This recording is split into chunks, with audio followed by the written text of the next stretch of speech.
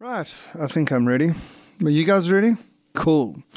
Let's rock and roll.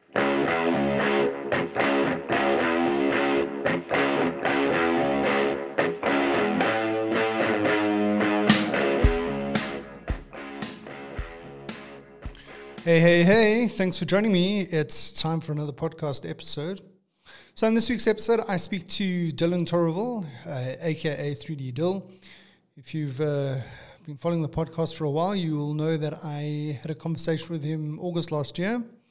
And when we spoke to him last time, he was still interning in Australia on the Daily Talk Show. Since then, he has gone back to Canada. Shortly after that, he went back to Canada to finish off his final year of studies. I decided to catch up with Dylan and find out how his studies went, how the pandemic has affected him and what's currently happening in Canada, as well as to find out what his future plans are. So, without wasting any more time, here's that conversation. That's the story of it. What can I buy now? Yeah. Yeah, no, I mean, they've got quite a few options here in South Africa. I mean, they are a little bit expensive. Yeah. In comparison to other caps. Although I don't tell the truth, because if you were to buy authentic, say like New York Yankees or any of those American baseball or those are whatever, crazy expensive. Yeah, they're crazy expensive. And I mean, I had to decide whether do I wear this one? Oh man. Yeah, I bought this the last time I was in Canada. I love that. I had to buy one of these caps. I love that. Before I left. Yeah, so, right, how you been, man? Oh, I've been good. That's cool. It's been weird. Like, it's a stark difference from the last time that we talked. Yes. But, I mean, all things considered, I'm doing absolutely fine because I'm healthy, right? And that's kind of the important thing. That's good, yeah. So. Absolutely, yeah. So I was checking, the last time we chatted was in August last year. Yeah. Was that before or after you left Australia? If it was August, I was still in Australia. I was in Australia up until basically my birthday, which is right up to at the end of August. Okay. When is your birthday in August? August 28th, end of the month. Oh, okay. Cool. Okay. Awesome. Yeah. So when you went back to Canada, I mean, obviously it was a bit of an adjustment because you went back into your studies, right? Yeah. Basically, I flew back on the 27th of August, and I was in the air on my birthday, and then school started for me anyways on September 3rd. My semester started September 3rd, and I had to move into the house that I'm living at in the city on September 1st. So I was home for 3 days, and then I was back living on my own again. So it was a super quick transition. Like within a week, basically, I went from coming back from overseas, moving back home, unpacking everything, and then packing everything back up once again, and then jumping ship and moving to another place. Yeah. I mean, what was it like to be back home after being in Australia? You were in Australia for 6 months? I was in 4 months. 4 months. I would have liked 6 months. That would have been awesome. But it was quite strange. One thing that I remember when I first got to Australia was just looking around and seeing how different all the trees were. Like just seeing the gum trees and everything, which is totally different from the trees that we have here in Canada.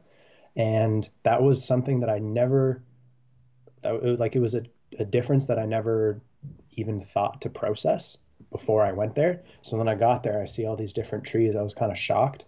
And then come back to Canada, I'm looking around and I'm thinking, like, where's the gum trees? And like, where's all just the open fields? And coming back, my first when the plane landed in Toronto, it was an extremely humid and just hot, muggy day. And it was obviously still summer, end of summer there. And I had been in Australia for 4 months in winter. And I was used to the kind of 10 to 15 degrees, sunny, a little bit of a breeze. I was used to that for 4 months. And then I come back and it's just this hot, thick air and it's just sweaty. And I was like, oh, I want to get back on that plane and I want to go back. It was it was brutal, but it was quite strange. And even like coming back into my room for the first time in 4 months, I'm like, oh, this is like all the stuff is exactly where I left it, and it hasn't been touched in 4 months. But at first, it was almost like, is this? It still felt like I was going into a hotel room. It was like Yeah. kind of like just this sterile environment that had been on hold for 4 months, basically. But it was good to get back. Like waking up the next morning, trying to kill the jet lag, and I'm looking around. I'm like, I'm back home now. And 2 days ago, I was on the Yeah. other side of the planet. It's a Yeah, it's weird but weird. Eh? kind of a cool feeling, especially since it was so long, like 4 months. Yeah. So it was good. Yeah. Good to be back. Yeah, and I'm sure your family was happy to see you back. Oh yeah, they were super happy. Like I had my sisters and my mom and my dad came and picked me up at the airport, and they were all like my little sister. I have two younger sisters. One of them's 19 and then the other one's 11. So naturally the 11-year-old was like just starting to cry when she saw me walk through the gates because it was like Mm. it's been so long. And no, it was really good to see everybody when I came back, because I, even being away for 4 months, I missed both my parents' birthdays and Mother's Day and Father's Day. So that was, and I had Yeah. never missed those days beforehand. So it was kind of weird. So it was nice to come back, and just be able to see them again. And now it's kind of like, well, I'm forced to see them every single day because I can't go out anywhere. So everything's Yeah. slowly balancing out. So, are you back at home, or are you still living in the place that you were living in? I'm back home now because the lease that I had for when I was living in Toronto ended at the end of April. But Okay. here, when we started noticing cases of COVID around like the beginning of March, and then by March 13th, I had come home for the weekend for school to like buy groceries and stuff, and then over that weekend they put in a state of emergency and shut everything down. So I was like, oh, I'm going to be home for good now. So a few days later, I went and I just moved all my stuff out. So I moved out a month and a half early from when I was Early. supposed to. Okay. But no, I'm back home in the parents' house now. It kind of feels like I'm back in high school again, to be honest. Kind of weird. Yeah. So, and I mean, how did it affect your studies, the whole sort of like state of emergency? Oh, well, it wasn't ideal, that's for sure. It we were supposed to have we basically had a month left, so my semester ended on April, or was supposed to end April 17th, and we essentially got kicked out and everything shut down on March. They closed the school officially on March 16th, so essentially 1 month beforehand. And we had a client project that we were working with, and our thesis class, and kind of just another bird course that was just super easy anyway. So it was kind of weird. They basically gave us a week off so that the profs could figure everything out. Because obviously it was a big transition to go from teaching in class and then all of a sudden not being able to be in class. And you're kind of like, well, how's this going to work? So they gave us the week off. We kind of just waited to see what the profs were going to say. And they came back and said, this is how we're going to do things going forward. And everyone kind of accepted it. So it impacted the studies in the sense that getting critical feedback was a bit harder on these projects, um, just because obviously we couldn't sit down with them in person. And there's only so much kind of coherence that you can get through something like a Zoom call, for example. Yeah. But, and like for the thesis class where we have to make a physical model of our design, I'm fortunate enough that I have, like, my dad and I have a garage space and we have a workshop area that we can use. But I know that some other of my classmates don't have that. Like some of them live in apartments, and that's, you can't spray paint an apartment because it's just poison. Um, Yeah. so I was fortunate enough to be able to finish my model with the space and the amenities that I had. Um, so it didn't affect me too much, but I know it did Okay. have a big effect on other kids who obviously didn't have that access. But like we still got all the projects done. We still got everything handed in on time, still got all the marks submitted and got the marks back that we needed to. It didn't, it was strange, and it was, especially for our last month of school, for some of us potentially ever, it was definitely not the way that any of us wanted it to end. But, and like some kids were obviously just super frustrated with it. Some of them just didn't want anything to do with this whole online school thing for finishing up the thesis year. But I figured, you know what, if I can just get it done, then I don't have to worry about it, and it can be, Yeah, then it's done. Yeah. I don't have to deal with it Yeah. anymore Awesome. after that. So that's how I approached it, and it turned out well. So made the most That's from good the because I mean situation. so the last time we were chatting, you were still had ideas of what your thesis was going to be on or doing what you were going to do. Yeah. What did you eventually settle on? So it's kind of a weird, it's a long process on how they help us determine our topics. So back when we spoke the last time on the podcast was in August, I still would have been going through the problem identification phase where they ask us to go through and highlight 10 potential problem areas. And from those 10 potential problem areas, we obviously have to go through a bunch of criteria and write a bunch of stuff out to kind of prove the point that this is worth doing. And obviously, there's some ideas that are better than others. So, from those 10 problem identification statements, we narrow it down to five, and then we narrow it down to three. And then from those three, we pick one. And that typically happens around the end of September. And the identification of the 10 starts in beginning of May, basically. So for the time that I was in Australia and like the time that we last chatted on the podcast, it was still figuring out those 10. And then once we got back to school, we were able to narrow it down to five, three, and then finally pick the final topic. So, and choosing the final topic is all based on another set of criteria, which is, can you make this project last for 4 months? Is there enough content, enough detail to research for 8 months? Because there's some that you could get done in a month or 2 months, right? Yeah. So, and there obviously has to be a credible opportunity to design something unique in that place.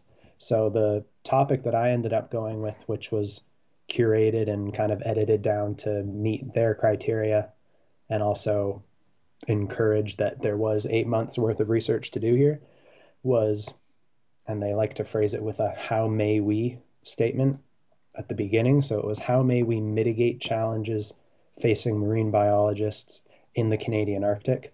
So it was all about just being specific and focusing and focusing and focusing, kind of making it as refined as possible. Because the initial one was, how may we aid or how may we improve the productivity of marine researchers? It's like, well, aiding the productivity is a bit generic. And a marine Yeah. researcher could be anywhere in the world. Like, you could be studying sharks in South Africa, or you could be doing stuff in the Antarctic. It could be anywhere. So that was why it became more and more focused, because that just helps, especially helps with the research, right? So Yeah.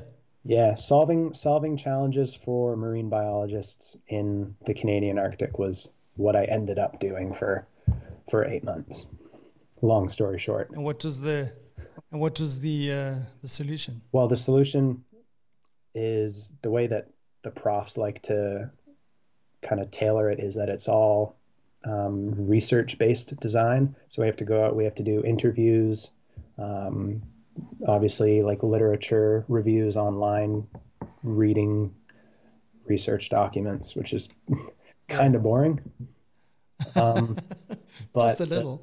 yeah, just, oh man. But How many of them did you get through? oh, so many, so many. I think my final report had like 71 or 72 different research document sources. But Oh wow. the solution ended up being an amphibious mobile research station, which essentially is a highly mobile mode of transport for these researchers.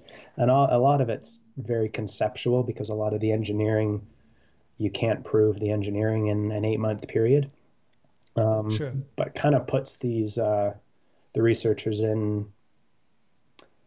maybe you would call it like a super advanced glorified bus on these giant wheels, and it can kind of just crawl around the Arctic. And there's this unique observation pod thing that can deploy beneath the ice with these robotic arms, and allows the researchers basically to be underneath the ice, so that if they're, in the example of they're studying whales and they know there's whales nearby, they can be underneath the ice studying and observing in the marine environment, as opposed to just relying on what's in the air.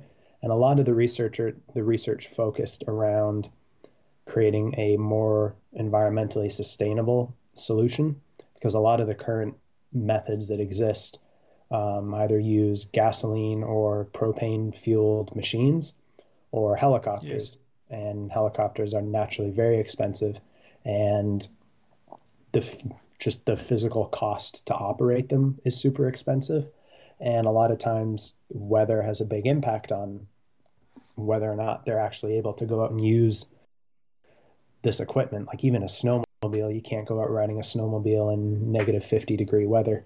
So the aim of my solution was kind of create an enclosed space that protects them from the outside environment, but still allows them to move around on the ice itself, and essentially just try and be more sustainable in all aspects, and give them the space to analyze data on site, as opposed to having to go out, get the stuff, go back, analyze it, go back out, wait and hope you find something, and then come back. Because currently it's a lot of just start here and then go there and then go all the way back. Whereas what I tried to pitch with my concept was, you can leave here, you can stay here, and you can do what you need to do. And then you can move on to another spot, and then another spot, and then another spot. And when you're finally done, then you can leave. Okay. So that was cool. Long story short again. No, that's cool, man. That sounds awesome. Long story longer. And when you were creating your model and all that, did you get to use your 3D printer? Oh, I abused my 3D printer. It was great. I had it going. I started printing parts for it on Valentine's Day. So February 14th, I started printing, and I took the last part off the print bed on March 11th. And it was going basically every single day. Yeah. All the time. Wow. There were 2 prints that took 36 hours each. So for basically 3 days, they were just doing these 2 parts that I would then have to glue together. And the final thing weighs like almost 8 kilograms. Oh, just because there's so much plastic on it. Yeah. But I've given the 3D printers right below my desk here now, so I'm giving it a break. Bit of a rest. Yeah, it needs it. It started screwing up, and I had like just a handful of parts left to build, and it just started just doing all this weird stuff. Either the bed wasn't level, or the extruder was too hot, or I thought the extruder was broken, because it messed up like 4 prints in a row. And I'm just sitting here panicking like, no, you need to work. I need to get this done. But I just reset like every possible setting on it, and it worked fine. Good. Turned it off and on again, and it worked fine. Yeah, that's cool. That's cool. And I was telling you that I've been using mine to print these frames for these face shields for the guys here, for the health workers. So one of the universities here, UJ, which is the University of Johannesburg, contacted me and asked me if I would be willing to donate. So I'm just using whatever filaments I've got left. That I'm just printing as many as I can. Yeah. So my print is also just going 24 hours a day, all the time, 7 days a week. It's a good. I think it's a good thing to do. Like I tried to get a hold of some filament because I had used up all mine for school. I tried to get a hold of it once this thing started really going off and the cases started going up, and everyone was like, there's a demand for this, and we need just a more feasible solution for it. But I couldn't, even now, at least where I am on Amazon, it's still taking like 4 weeks to ship filament in at the earliest date, just because I think everybody's been buying it. So, but also a lot of the stuff is made in China, so there's been a bit of a delay there because they closed their factories. Because here in South Africa, like just computer spares, computer parts, laptops, that kind of thing. The guys are talking 2-3 months backlog. Really? Back order, yeah. Wow. So it's getting hectic. So, I mean, what's it like now in Canada, in Toronto? You guys still locked down? What can and can't you do? Basically, what can't you do is most everything. You can't, maximum amount of people you can have in kind of a setting is 5 people, and they should all live in your house, as far as what I'm concerned, as far as I know. There's no group gatherings. They're only just starting to open up businesses that have like roadside access or curbside access. They're allowing those businesses to open that are considered non-essential, allowing those businesses to open to do curbside pickup, basically. So a customer could order stuff online, and then the person in the store kind of gets it ready and then brings it out, puts it on the curb. We went to get cat food for my cat yesterday, and the girl was inside the store and had like a set of tables blocking the door. So then she opened the door and said, "What can I get you?" and stood like a good 10 feet back. And I said, "And we need this bag of whatever cat food." So she went, got the cat food. And then to pay, there's like a big window at the front, and then they had taped out a sign that says "Place credit card here." So she stands on one side of the glass and then holds up the machine, and we stand on the other side and put the credit card, and it reads through the glass. Yeah, this is just strange. Exactly. But they've, like, it's just so bizarre. But most places in the city are still closed. Like, all right, we've got 2 giant highways that go in and out of the city, and even on a quiet day, they're still packed. But now they're virtually empty. It's kind of like a scene from The Walking Dead. I remember in the first season, and you just see the empty road leading into the abandoned city. It almost looks exactly like that. It's full on. It's crazy when you think at how busy it can be, you know. Yeah. And now it's nothing, you know.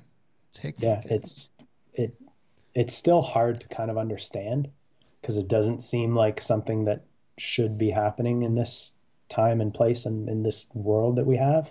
Yeah. But I mean, it is. Yeah. And it's kind of like someone saying the world's on fire, and you look outside and then nothing's burning. You're like, but it looks fine. Yeah, it looks fine, yeah. It's how is it where you are though? So South Africa, they locked down fairly quickly. So towards the end of March, they did a national lockdown, and basically you weren't allowed to go to work.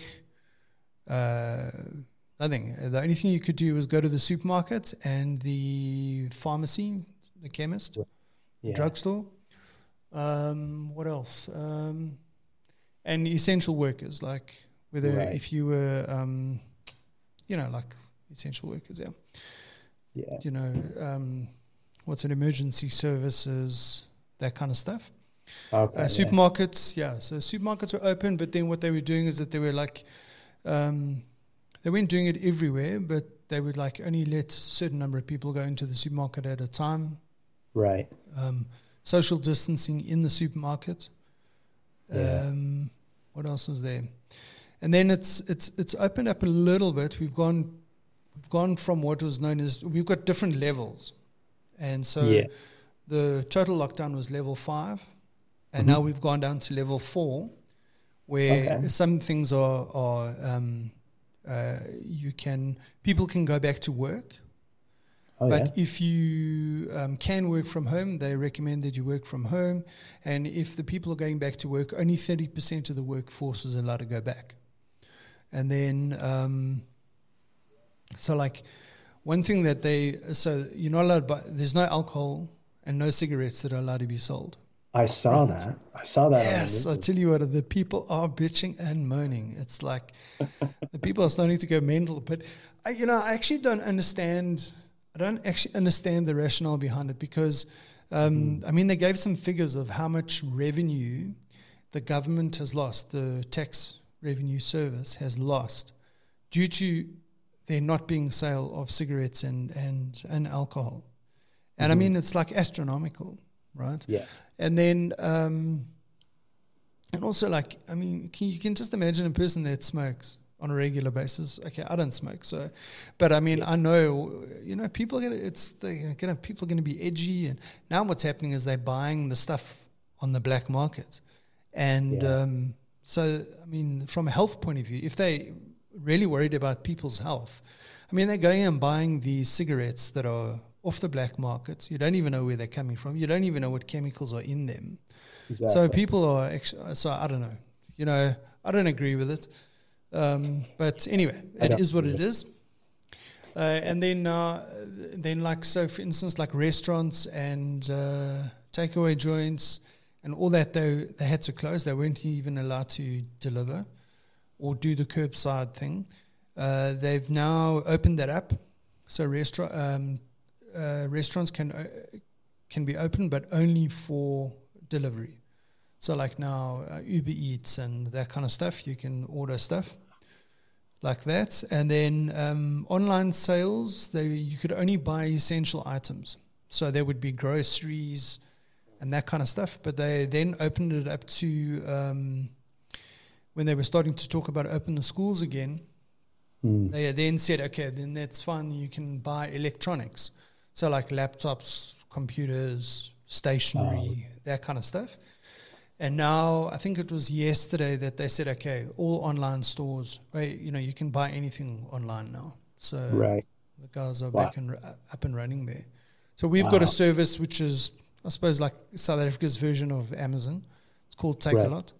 And so you can basically, they've opened up everything on their store now. So that's great. I mean, I've been ordering. I love ordering stuff online. I love receiving stuff. So, I've actually what I've done. It was so funny because just before the lockdown, I was setting up a podcast studio space, which I'm actually in at the moment.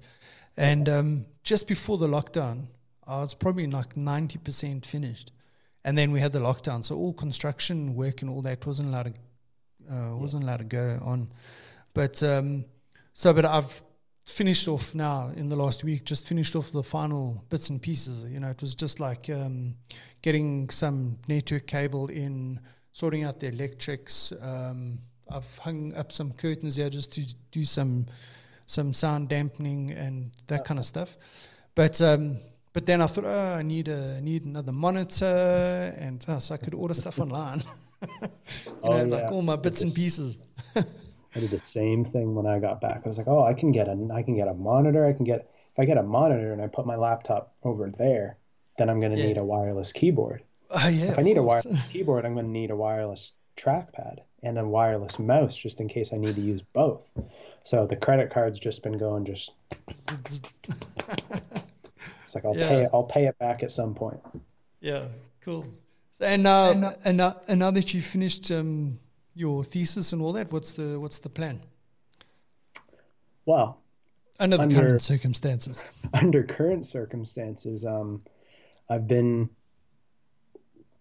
while this thing sucks, and while it sucks that everyone has to be locked inside and the state that we're in isn't necessarily great, it's given me the time. It's given me like 2 months off of any responsibility. So I've been able to take that time and use that time and build up my portfolio that I didn't have the time to do in school, so that I can actually now go have that as an asset and use that to apply for jobs. It's given me the opportunity, obviously, to just refine my resume, build up my website, which I basically, I bought the domain and just didn't use it for almost a year because I just had no time to properly dedicate the effort to, because I was trying to do school and trying to just do all this other stuff. So basically, since the day that I submitted my thesis, I've just been going through and working on the portfolios for different projects in school, working on the website, trying to learn all this SEO stuff and kind of just try and build up a profile and a market for myself, so that when everything comes down and I can go out and properly apply for a job, I hopefully stand out a bit more than what I did before. So figured if I'm going to be locked inside for a number of months at a time, I might as well make a productive use of it. So there's a job opening at a bike company in the U.S. actually, but I've ridden their bikes a bunch, Trek bikes. They've Okay. got an opening for a helmet designer, and I've Right. had a connection at the company for just over a year now. We like me and the one of the industrial designers there connected on LinkedIn, and I've chatted a bit. So I'm gonna try for that job anyway, and if I can be super fortunate and get it and work remotely for the first bit, then that's cool too. If not, then it's just a learning curve and just kind of roll with the punches and apply for apply for other jobs. Like I'll put my name out there because I don't want to just not do that for 4 months. Because there is, like you were saying, especially with the face masks, like there is a need for designers or manufacturers and people to help with stuff. Yeah, So I don't absolutely. just want to stop for 4 months or however long it ends up being. But it's there's definitely not as many jobs or even internship opportunities. Mm. Like a lot of the third year students that are in the school now that were supposed to be in the position that I was last year, where I had applied for an internship and gone out and gotten the place and worked at the place for 4 months. A lot of those kids had their internships canceled because the business either had to shut down or the business was working remotely, and or the business just couldn't sustain. If it was a paid internship, the business just couldn't sustain bringing on another full-time employee for 4 months, especially during what's going on. So Yeah, absolutely. Well, look, I mean, it's this been, thing is going to change the world landscape, mm-hmm. indefinitely. I think things eventually will go back to some sort of level of normality, but I think the kind of this kind of situation creates new opportunities, changes the way that we work, the way Mm-hmm. that we behave. Like for instance, in South Africa, online shopping. It's been growing every year, but there are a lot of people that don't do it because they're scared of credit card fraud or whatever Yeah. it is. And I think this is now going to force those people to use it because it's the only way you can buy some of the stuff. They have And no, they're going to realize it's not that bad. And after this, online shopping is going to be a thing in South yeah, Africa, it's going to be huge, or even more or bigger than more than it was before. And like for instance, like now, I've been working from home since the end of February, really. and I work in IT. I do software support and development. Mm-hmm. Work a lot with data and all that kind of stuff. And I mean, I've got good broadband connection at home, and I've got the workspace, and there is nothing in my job that I can't do from home. Mm-hmm. So like now, all of a sudden, like the guys are now saying, okay, well, do we really need the office space that we have? Because Yeah. we already were thinking of moving, Oh yeah. because our main offices are downtown Johannesburg, which can be a little bit dodgy after hours. Right. And so there's been a lot of talk about, okay, moving to a new premises and all that kind of stuff. And it's just come at this time now, a large portion of the workforce are working from home. So I think that's going to change as well, because before there was this a little bit reluctance to allowing you to work from home. I don't know if it was a trust issue or because, I mean, we could always do it. We had the facilities. And also the collaboration tools have just been getting better and better every year. Oh So the yeah. last 5 years, I mean, we were using Skype for Business. Now we're using Microsoft Teams. So, as a collaboration tool, and also people were very reluctant to use those tools for collaboration. And now they have Yeah. to. And the functionality that you would normally just not even use because it's just easier to do it in traditional ways. Now all Yeah. of a sudden you've had to use these features. You had to learn how to use the application properly. And now I think things are just going to be different from that point of view. Oh, I mean, you're talking definitely. about the third year students and internships and everything. My daughter's in her final year of high school. Oh man. So first of all, I mean, this is her last year of school. So this is the year that she was supposed to, pull out all the stops. Yeah. Now all of a sudden, now she's had to become accustomed to doing online learning, right? Oh, So it's like, it's bad timing. But the way I see it is that the way that I see it is that it's actually a good opportunity for her to learn this discipline of, learning, online learning, learning, distance learning, whatever you want to call it. I mean, when I left school, I went and I studied at an institution, and you go to lectures and you bunk or skip lectures, and the whole thing. And I only really learned how to structure my time and studying and all that when I did a degree via distance learning. And that's when I had to become disciplined. I had to create a schedule. I had to, get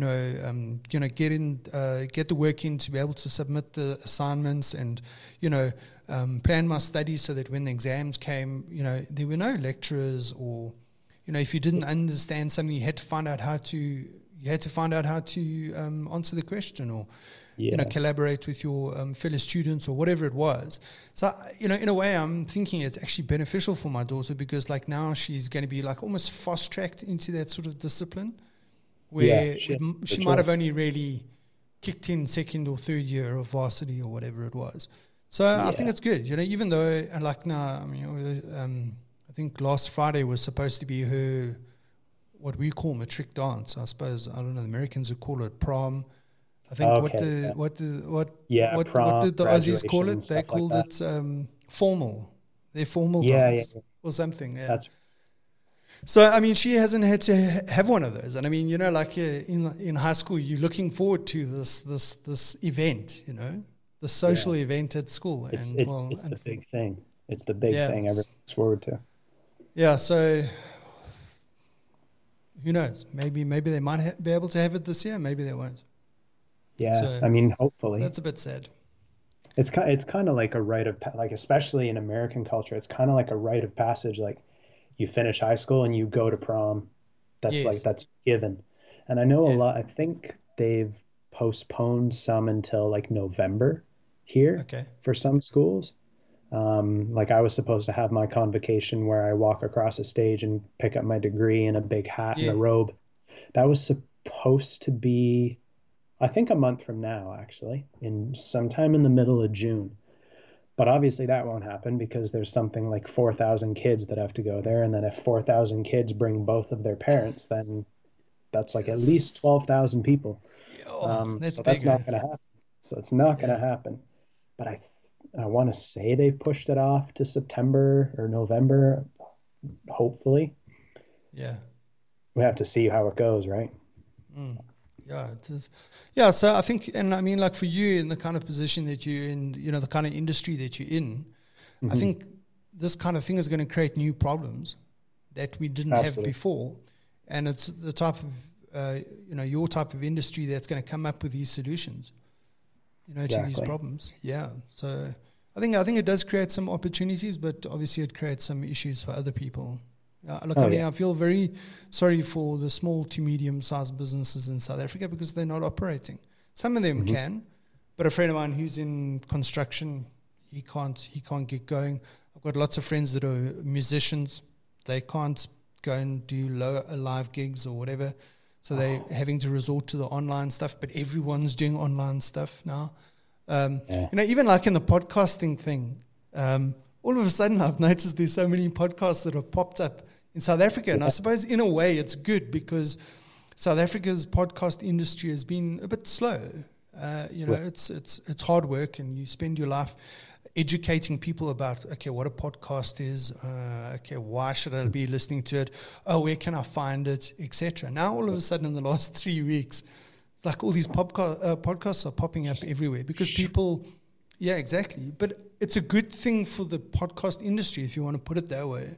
At first you go, oh shit, there's competition. Oh my God, what am I going to do? I got to step up my game kind of thing. And so like I had a moment there, I have to admit. But the thing is good for the industry because now all of a sudden people got more time. So they're listening and consuming more content and more podcasts popping up. So, I think it's cool. I think it's really cool. Yeah, it's definitely good. And if there's more people out there and there's more competition, then that only acts as a motivator for you to produce even more and more high Yeah, quality yeah, stuff, right? absolutely. Yeah. And And I mean, everybody. the thing is, yeah, and I mean, I experienced this when I got into 3D printing 4 or 5 years ago, is Hmm. that, 3D printers were very scarce. They were expensive. Not many people had them. Not many people knew what it was about. Hmm. They didn't even understand what you could do with it. And now all of a sudden there are lots of 3D printers. But the thing is that the industry has grown, if you know what I mean. Yeah. So there's this it's not as if, so I mean, I do it as a service. In other words, like people contact me and I'll print for them. Right. I have seen a dip in that, but I mean, I don't advertise a lot, where I used to advertise a lot more than I do now. And I used to do almost like cold calling, but it was more like going to educate people about what was possible with 3D printers.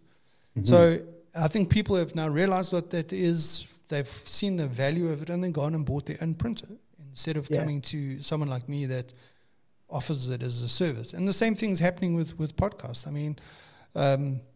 A guy contacted me the other day and asked me, okay, can I help him with OBS and setting up Skype? And he had heard about me from another guy, another podcaster. So, Oh yeah. things do change, but I think it's for the best, Oh, It's absolutely. good. You always have to Yeah. look at the bright side of the situation that you're in. Otherwise, it's just so easy to get down about it, and it's easy to look at the negative side of it because it's right there all the time. But I think being able to ignore it and look at the positive, like you were saying, like creates more competition, but it pushes me. It's growing the network. I'm now connecting with a bunch of these other people. I can now help educate people. I think that's an important thing to take away as well. Yeah, and I think also like for you, I mean, like the natural thing would be, okay, you finish your studies, are you going to find a job? Okay, Hmm. well, that might not be as easy as it used to be, kind of thing. So you're going to maybe look at the situation differently. You're going to start looking for opportunities that you might never have looked for before, or whatever it might be. It just means that you just look at the situation differently, Exactly. which is cool, yeah. And Definitely. you haven't thought about writing another book? I've thought about it, not seriously, but I've thought about it. Yeah.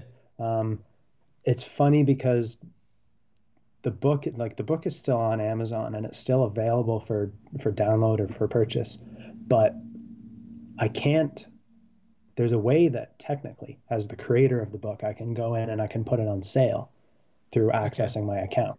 However, I created that account and I'd registered the ISBN with my unknowingly at the time, registered it with my Australian phone number, which is now no longer active. And Amazon has this great setup where they use two-step authentication. So one of them sends you an email, which is still active, and it then sends you a text asking you to enter in a code. And that code is no longer valid because the phone number is no longer active. But they don't know Ah, that. shit. And the only way to get in contact with them to change that is to call them at their From that customer number. support from Oh, that yeah. number through the support service. So I'm just like, all right, well, we'll just leave it at Oh, that. okay. I'll figure out a way around it eventually, I'm sure, try and Yeah. reactivate the number or something. And Yeah. but yeah, And I have thought about it, but I don't know what I would write it about. Maybe I'll write it about what I do. Maybe I'll write it in a year about what I did this past year, sure. especially in Yeah. this time, because that could be kind of interesting. Still trying to figure it out. I'm still trying to figure it out, part two. But yeah, that's cool. Geez, now I was going to ask you something now it's gone out of my head. Oh, I'll shit. try this one. Anyway, no, it's fine. Yeah. So I was going to ask you about your photography. I mean, is that a hobby of yours? I mean, always been a hobby, It, or did you? see, this is a great story, and I love talking about this because it was back when I went to Australia. I had this like a Sony digital zoom camera, and I didn't. Growing up, I thought I knew how to take pictures, and I thought I knew what photography was all about. Um, but I think that's kind of the same thing of like anyone with a smartphone goes around and takes a picture of a flower, thinks they know how to take pictures. Um, so, and like working with Tommy and Josh and Mason at the Daily Talk Show and big media, even just seeing how Josh would, when we would go out onto a shoot and we would film stuff, just watching how he held the camera and like listening to how him and Tommy would talk back and forth about these different things that I thought I understood, but turns out I had no idea at all. That kind of made me think of like, okay, well, I have a camera and I know how to turn it on and I know how to click the shutter button, but I genuinely don't know how to use it. I thought I did. Yeah. But it turns out I really didn't. So when I came back from Australia, we had the Sony camera, which I took with me, which was, they were kind of just like your average family camera that you would get if you want to take pictures at a birthday party or whatever. But my dad had bought an older Canon DSLR, like a beginner level DSLR for my younger sister when she was in high school, taking the photography class in high school. And one of the requirements was like a DSLR, and it's like less than 100 or like less than $500, so it's relatively affordable. And it still has like the two basic kit lenses, like a zoom lens and then just a wide angle. So I took those to school with me and just started playing around and trying to learn all these different things. And then once I started to learn how to use it and the quality of the images started getting better and like composition started getting better and all these different things, I'm like, okay, I'm starting to understand it. And then that obviously just motivated me just to do it more and more and more. So then I'm thinking I have to buy a hard drive now because I have all these pictures on an SD card, Yes. and I have to buy more SD cards because I'm running out of room. And then I thought, I was like, well, what if I buy a microphone and like start making videos like I wanted to do when I was in Australia? So I did that, and then I found my mom's old 35 millimeter film camera. So I bought Oh, nice. bought a bunch of film recently. Actually, I spent like $100 on 35 millimeter film to use during this isolation time. I've just been firing those off, and then thinking, okay, well, I have an image now. Now, how do I go about posting it online, or how do I figure out editing? Like, it's so easy to over edit a photo, I've noticed, and I've done it Yeah. thousands of times. So now it's been like, okay, well, now I can properly learn how to use Lightroom, and I can properly learn how to take a portrait or take a landscape photo. And it's still a hobby because I don't make money from it, obviously. It would be nice. I'd like to, it's something I can see myself getting into as kind of like a freelance gig with the photography. So Yeah. hopefully. Yeah. Yeah. So, I mean, there's this guy, I don't know, have you got TikTok? No, I No, don't. don't get TikTok. I promise you'll regret it. But anyway, there's a guy on there. There's a photographer on there, and his story is that he got kicked out of photography school. Right? Oh, yeah? We'll take that. We'll take that. We'll believe him on that one. But Yeah. so what he started doing is he started taking these like just going up to random people and just asking them if you could take their photos, like portrait, Oh, yeah. mainly girls, obviously, and. But I mean, seriously, the guy has been taking some awesome photos, and now for every photo that he posts on TikTok, I think he's getting 1 million views, Wow. and he's doing it full time now. So I don't know what his revenue stream is. I don't know how he makes money from it. But what I'm just saying is that there theoretically a guy who didn't hack it in film school has gone and created some opportunity for himself using some social media platform. But the guy takes good photos. I mean, I'll send you his or maybe I shouldn't, because then you're going to go on TikTok. Then I have to get TikTok. Maybe I'll send you his I'll Instagram. download it just to see it. I'll download it just to see it. Yeah, well, listen, dude, I lose time on TikTok. It's I don't know what the deal is with TikTok. I mean, I'm just going to check for 5 minutes, 2 hours later, kind of thing, Yeah. All my friends, and I'm like, I refuse to get it just because you're on it all the time.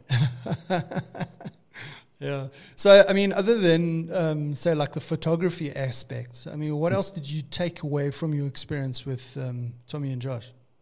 Definitely a lot about working for myself and kind of creating my own opportunity for things. Like, obviously, like Josh and Tommy had worked for companies and worked for other people for a long time before starting the podcast and starting big media company together. But it's made me see that even if I end up working for a company or an agency for, say, 5, even 10 years, that only leaves me at like 30 or 32.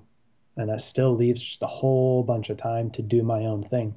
So I've been able to think, like, even in this quarantine time, it's been able to give me the opportunity to think a lot about what could I do as a freelance position, whether it's like, because I love the whole brand identity design stuff. So I'm thinking that's a completely viable option.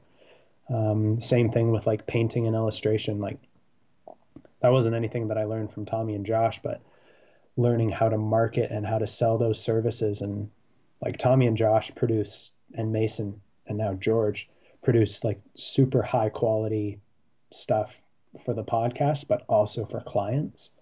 Yeah. And that's a big selling factor, is that, yeah, you're paying for these skilled people, but you're also paying for a breadth of high quality equipment that is going to help properly execute that vision.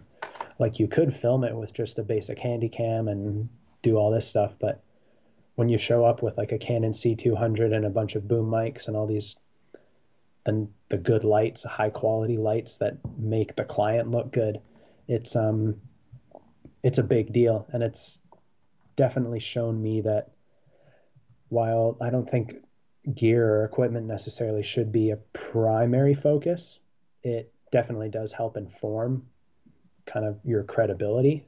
But also just how, like Josh especially, just how stringent he is with like marketing himself, and just how willing he is to kind of do whatever it takes to get a message or get a point across or just tell a story. That was definitely something that I took away from that. And then Tommy, I learned a lot from Tommy just listening to him talk on the phone, because our desks faced opposite directions when I was at big media company. So he was looking this way and I would be looking the other way on opposite sides of the studio. And he would get a call sometimes of, what's it called? Like, a client would call him, and like, as soon as he sees that it's a client, he picks it up and he knows exactly what he needs to say and exactly how to talk.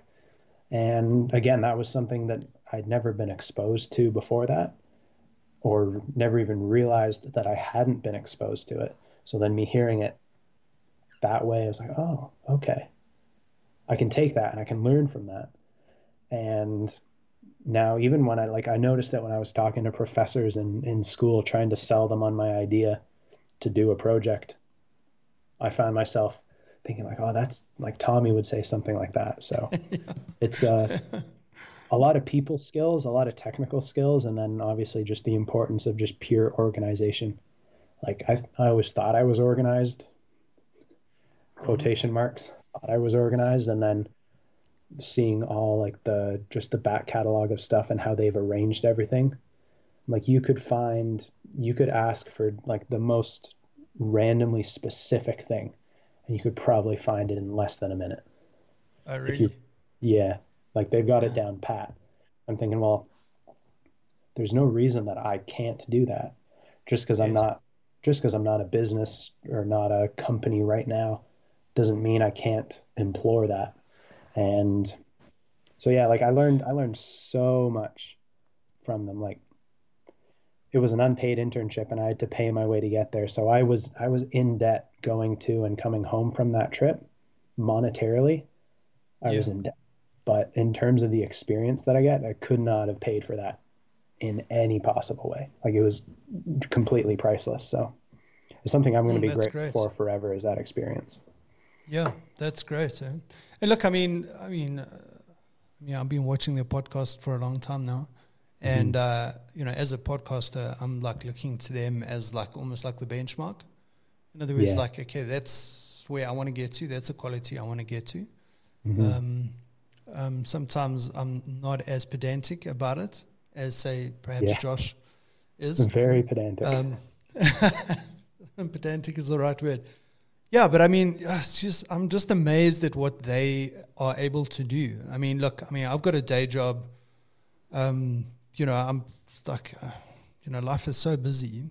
but I still do Yeah. the podcast. I mean, like in my mind, I'm thinking, oh, geez, they're like doing one every day. Okay. Yeah. Plus, they still got a business. Yeah. It like blows my mind. Okay. So I'm the only one that's in this at the moment. But I definitely, what I'm saying is I'm looking at them and saying, okay, well, that's where I want to be. When I get there is another story. But that's, the quality of stuff that they're putting out is amazing. And how they pivoted now, working from home, and then they're doing two live shows a day, and then all the stuff that they do is just like it's just going at a pace that amazes me, to be honest. So I've got a lot of respect for them. Oh, it's obviously the content. I feel like for me, it's like when I'm listening, like you feel involved with the whole thing. You feel part of the the Gronk squad and whatever. But they've just got such an amazing way of making people feel included in the whole thing. It's like like you're hanging and having drinks with your mates on a Friday afternoon. Well, their afternoon, my morning. I can't really drink because it's 8:00 in the morning and I'm at work. Yeah, you've got a job. Tuning into Friday night drinks, Yeah. But listen, they do an amazing job. They really do. Yeah. And are you thinking about maybe going back to Australia? I see. Even holiday or work or?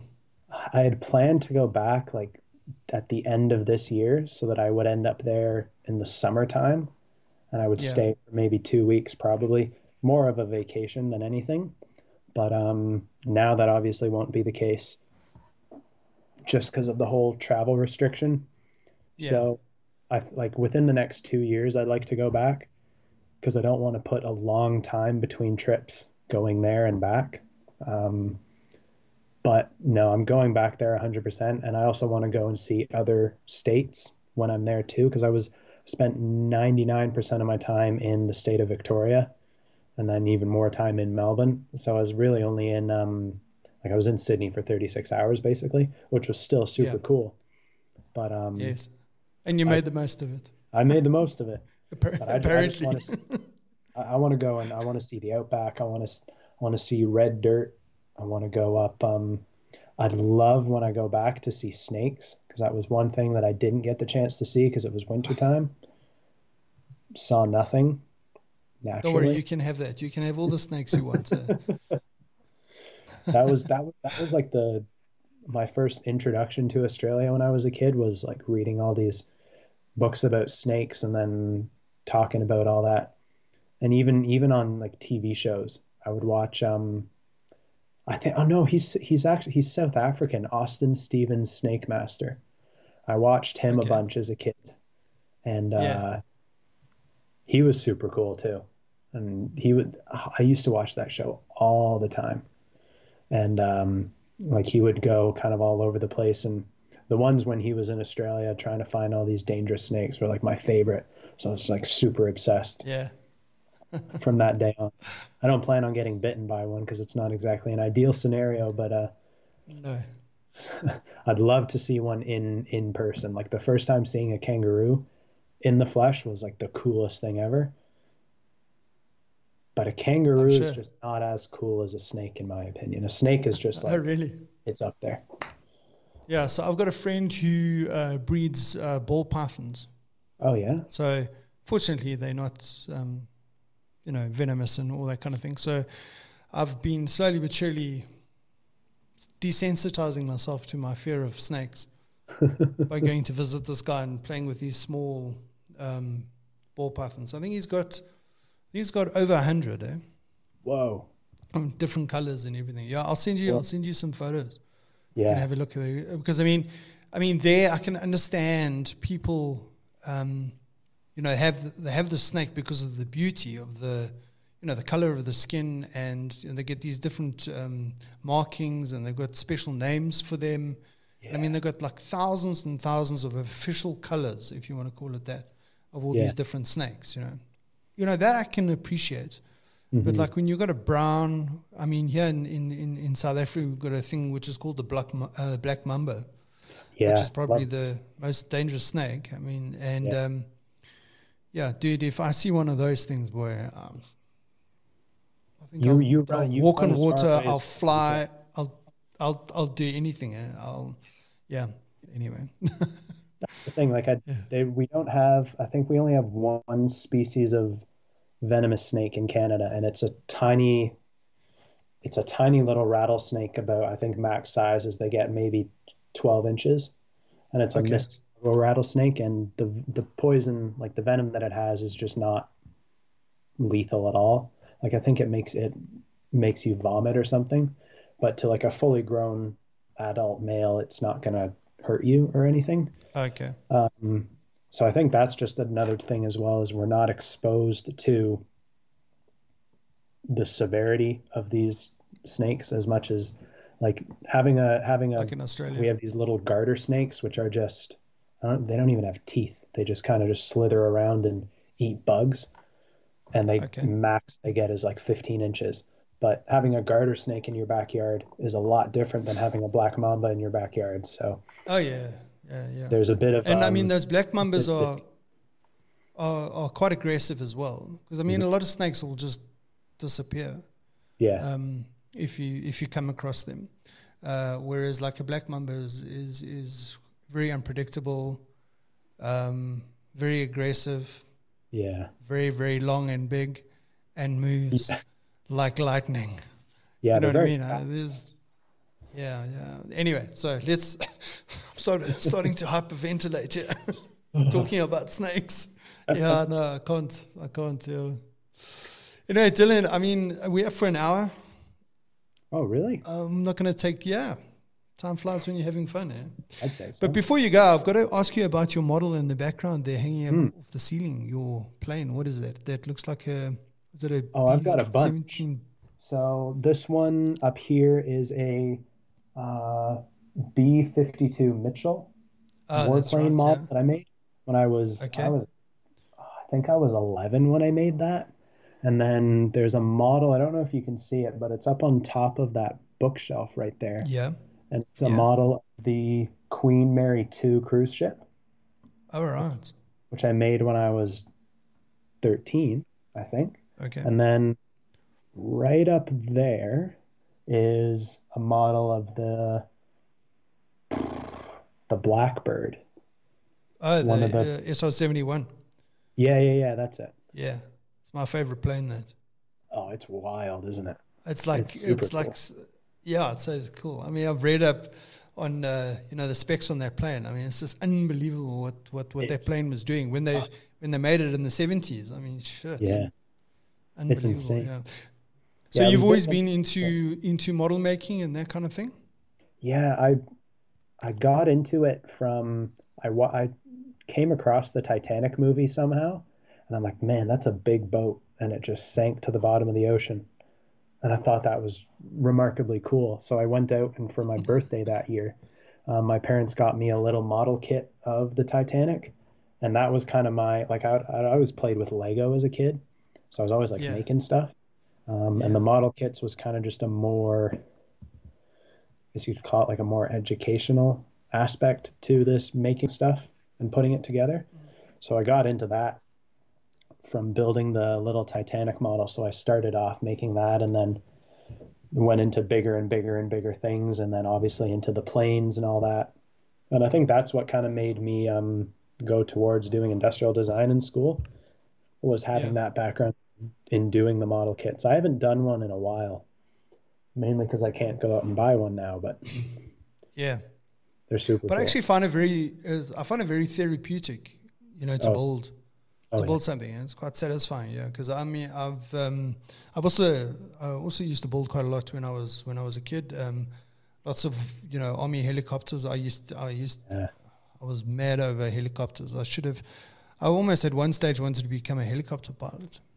But Really? in South Africa, it's not the same as being in the US or other countries that have got large air force, military air forces, and all that kind of stuff.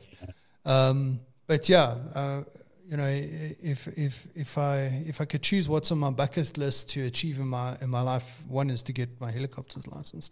But yeah, so I used to build helicopters and also lots of fighter planes. Oh yeah. A lot of South African stuff. or cool. not South African, but like the Mirage F1, CZ, Mirage F3, the Mirage 3, those kind of things. Yeah. And then many years ago, I'd get given this Formula One car. It's a 1980 Wolf. Okay. But this is not. I mean, this thing is so detailed. You had to build the engine. You had to put all the pipes in. It was like I used to sit on a Sunday evening for like 6 hours, Sunday afternoon into the evening for 6 hours building this, just like the engine or the brakes or the whatever it was, the suspension and all that kind of stuff. Yeah. And so that sounds awesome. Yeah. So that. I enjoy that. It's good fun. And then also I got into radio controlled aircraft. Oh yeah. And I built my first plane that I flew. I built myself, not completely from scratch. I bought the fuselage ready-made, laser cuts and put together, and then I just got the wings. Yeah. Polystyrene covered in plywood, modeling plywood. And I took me about a year, maybe 18 months to build that thing, to finish it. And then I used to fly it, and then I crashed it. Bummer. Anyway, and then I decided I wasn't going to build another one. I bought a kit, which I've still got. So it's actually in the back room here. Oh yeah. I need to get up and start flying that thing again. Yeah, no kidding. It's also good fun. I mean, now's the perfect time, so. Yeah, I'll sneak into the park at night, and because we only allowed to exercise here in South Africa between 6 and 9 in the morning. Oh. Yeah, check that out.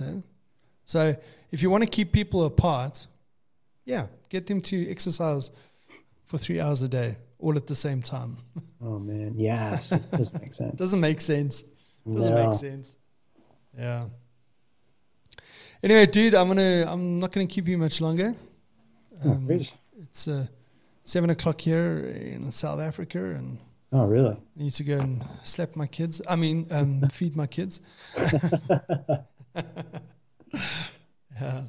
Anyway, listen, thanks so much for your time, and it's great to chat. And we'll continue staying in contact. I'll send you some photos and some links for you to check out. Awesome. Stuff that we spoke about. Definitely. Yeah. Awesome, man. So you must have a good weekend. Thanks for having me.